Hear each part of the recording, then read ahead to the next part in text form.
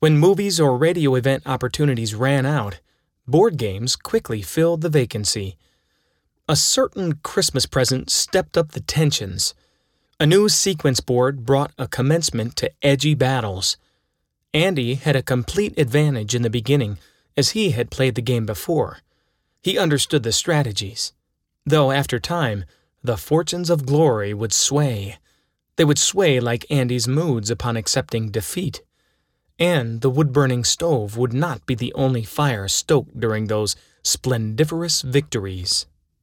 Then, Brad beat me at sequence and rubbed it in so hard that I nearly lost my head. I hate losing! Calms 2/16/2000. Sometimes winning sweetens immeasurably. When staring at a discolored face to the shade of silent rage red, by confecting a well-formed, brittle smile birthed in Conquest. A smile that can only result in the opponent taking their hand and clearing the table. That is exactly what happened. A micro-tornado, specific only to board game pieces, ripped through the cabin on that controversial February evening, leaving no sequence pieces in its wake. The board and cards scattered all throughout the hardwood floor, removing any evidence of victory and defeat. I do not recall a Yeti-like roar stitched to the ferocious hand swiping, but such a sound was fervently implied as steam whistled out from his ears. The only resulting trace of victory remained from the honorable verbal agreement that Andy would light the stove for the next few days as part of a lost wager.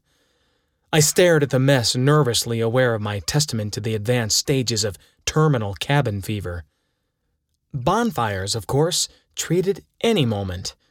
More of an event, especially at the beginning when wood conservation billeted the chief focal point. Had we known there would be a nearly full deck underneath the porch in the spring, the frequency would surely have been higher. We decided to cut wood today because the weather was warm but drab. It took me a long time to write my dreams. Then I got the Aloha ready to haul wood and began waiting for Brad to return from wherever. When I realized he wasn't coming back anytime soon, I got off my butt and split a bunch of wood. Then I decided to burn the burnable garbage pile that was overflowing on the mini-fridge. I had it blazing good when Brad shouted from the bushes, "Fireball Calms!" Every morning the first thing I hear is, "Brother Calms." Actually, he called me that every day in Nashville too. It's now instinct, I suppose. I kind of like Fireball better. Calms 10/5/99.